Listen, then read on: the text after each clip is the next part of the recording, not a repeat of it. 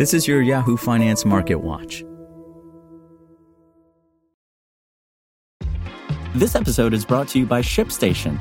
You know, some things take a lot of work, like sending little robots to far-off distant planets. And just as that's challenging, so too is running a successful e-commerce business, especially when there's so much to do. So I want to introduce you all to ShipStation. Now, I love using ShipStation because of its easy-to-use dashboard, which makes managing orders and printing labels a breeze and super smooth. Oh, and the customer service is just out of this world. It's exactly what you need to help grow your business. Sign up for your free 60-day trial at shipstation.com/technews. That's shipstation.com/technews. This is Yahoo Finance Daily, a daily update on the top business, finance, and stock market news from around the world. Let's jump into today's stories.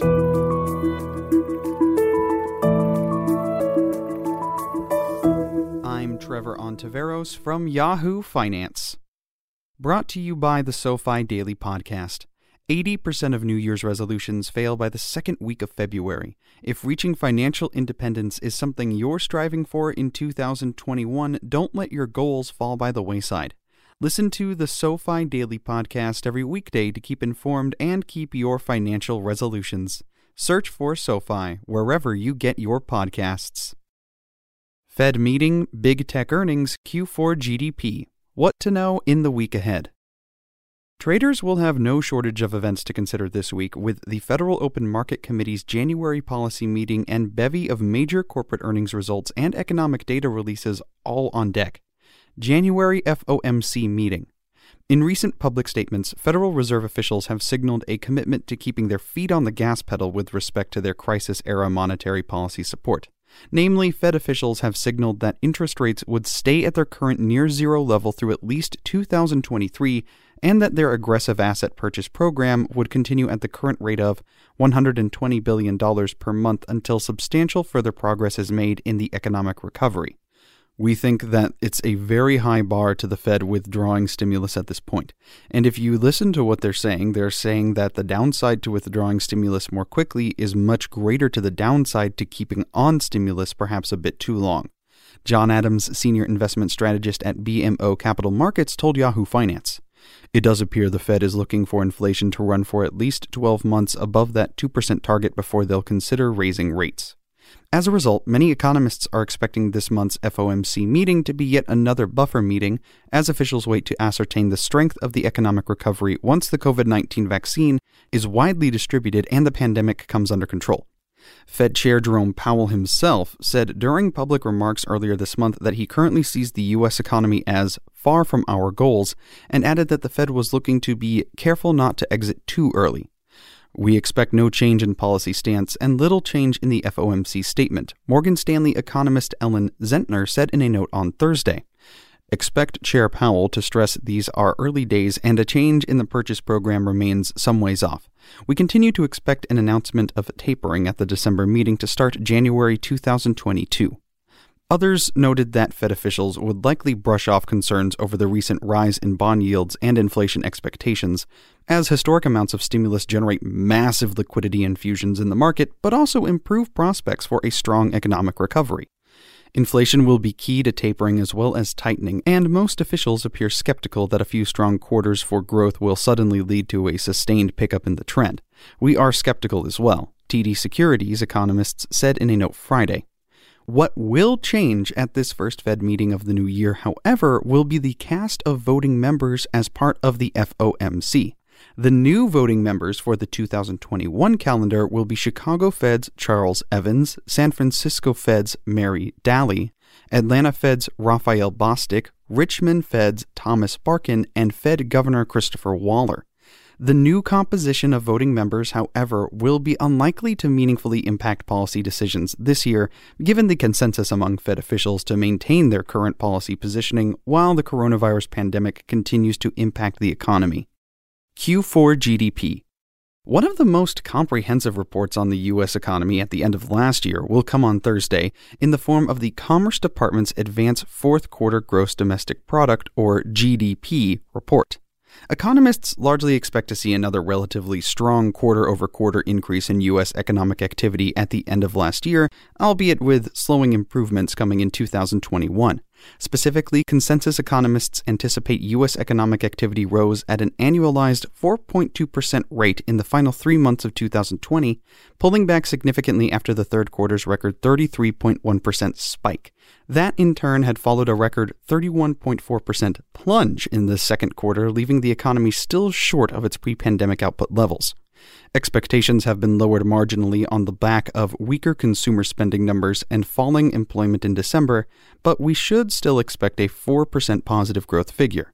James Knightley, ING chief international economist, wrote in a note Friday, "We are more worried about Q1 given the loss of economic momentum following the latest COVID spikes and the reintroduction of containment measures in many areas." The biggest contributor to U.S. economic growth, the consumer, weakened notably, especially in December, and net payrolls turned negative for the first time since April. Retail sales dropped on a month-over-month basis for each of October, November, and December, largely as a result of declining services spending, though they remained higher year-over-year. All told, personal consumption in the fourth quarter likely increased at a 3.2% annualized pace over the prior quarter, also decelerating sharply from the record 41.0% rate from the September quarter. Other components of GDP are likely to be mixed, reflecting the still turbulent economic backdrop caused by the pandemic. Non-residential fixed investment was likely mixed with continued recovery in business equipment investment and IPP, or intellectual property products, but another decline in structures investment. Louis Alexander, Nomura U.S. chief economist, said in a note, "Residential investment likely contributed solidly again to top-line growth in Q4, bolstered by elevated demand. Monthly trade data suggest firm gains in both imports and exports, but more drag from net exports considering the better performance for imports."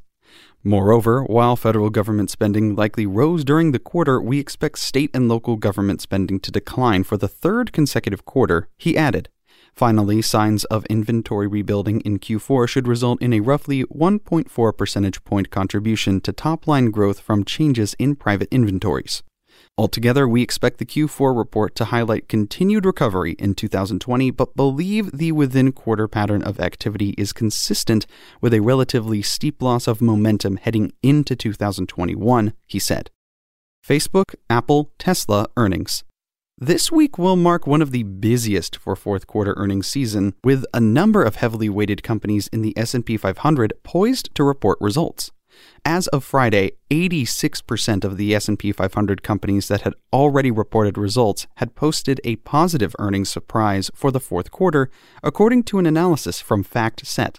While the vast majority of S&P 500 companies still need to report their actual results, assuming that percentage held, it would represent the greatest percentage of index components reporting a positive earnings surprise since FactSet started tracking the metric in 2008. But while earnings are coming in better than feared, they are still lower compared to the same quarter a year ago. S&P 500 companies are still on track to post a fourth straight quarter of year-over-year drop in profits, according to FactSet. A number of the big tech companies that are reporting results this week likely held up more strongly, however, as many were beneficiaries of last year's stay-at-home phenomena. Facebook, Apple, and Tesla are each slated to report quarterly earnings results Wednesday after market close, offering a look at how some of the companies with last year's best-performing stocks fared at the close of the year. Facebook's core advertising revenue had already grown 22% year-over-year in the third quarter and is expected to see yet another top-line acceleration in the final quarter as advertising around the holiday shopping season fueled results. Consensus analysts are looking for fourth quarter revenue growth of 25%. We look for Facebook to accelerate revenue growth this year on the back of a strong digital ad market and begin to monetize newer products including Facebook Shops, IG Checkout, and Reels. JP Morgan analyst Doug Anmuth, who rates Facebook shares at overweight, wrote in a note, "Expectations are even higher for Apple, which is anticipated to post its first ever $100 billion revenue quarter as the launch of the new iPhone 12 catapulted sales higher. The company released the iPhone 12, 12 mini, 12 Pro, and 12 Pro Max in October, or a month later than usual this year due to the pandemic. As a result, any benefits from these sales were pushed into Apple's fiscal first quarter ending in December. Finally, Tesla will also post results on Wednesday in the company's first quarterly report as a member of the S&P 500. As usual, the company pre-reported quarterly deliveries in early January, which came in at a quarterly record of 180,570 and brought its full-year deliveries just trivially below the 500,000 target Wall Street had homed in on for the year. One main focus of Tesla's earnings report and call will likely be on the company's manufacturing capacity to meet demand, with production facilities near Berlin and in Texas each underway. Tesla has also been ramping production at its about 1-year-old Shanghai Gigafactory for deliveries into China, the world's largest electric vehicle market. Updates on other long-term goals will also be of interest after Tesla CEO Elon Musk introduced a goal of having Tesla produce its own tabless batteries in the coming years and reduce the cost of production enough to introduce a $25,000 car. Shares of Tesla have risen more than 640% over the past 12 months. Facebook and Apple shares have increased 24% and 75% over that period, respectively. For more live coverage of business, finance, and stock market news, please visit yahoofinance.com. We'll be back tomorrow morning with your daily update. So until then, thanks for listening.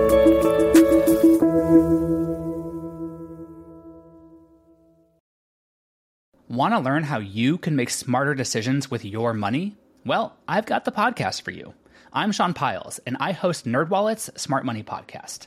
Our show features our team of nerds, personal finance experts in credit cards, banking, investing, and more. And they'll help you make the most of your money while cutting through the clutter and misinformation in today's world of personal finance. You'll get clarity on strategies to help you build your wealth, invest wisely, shop for financial products, and plan for major life events. Listen to NerdWallet's Smart Money Podcast wherever you get your podcasts.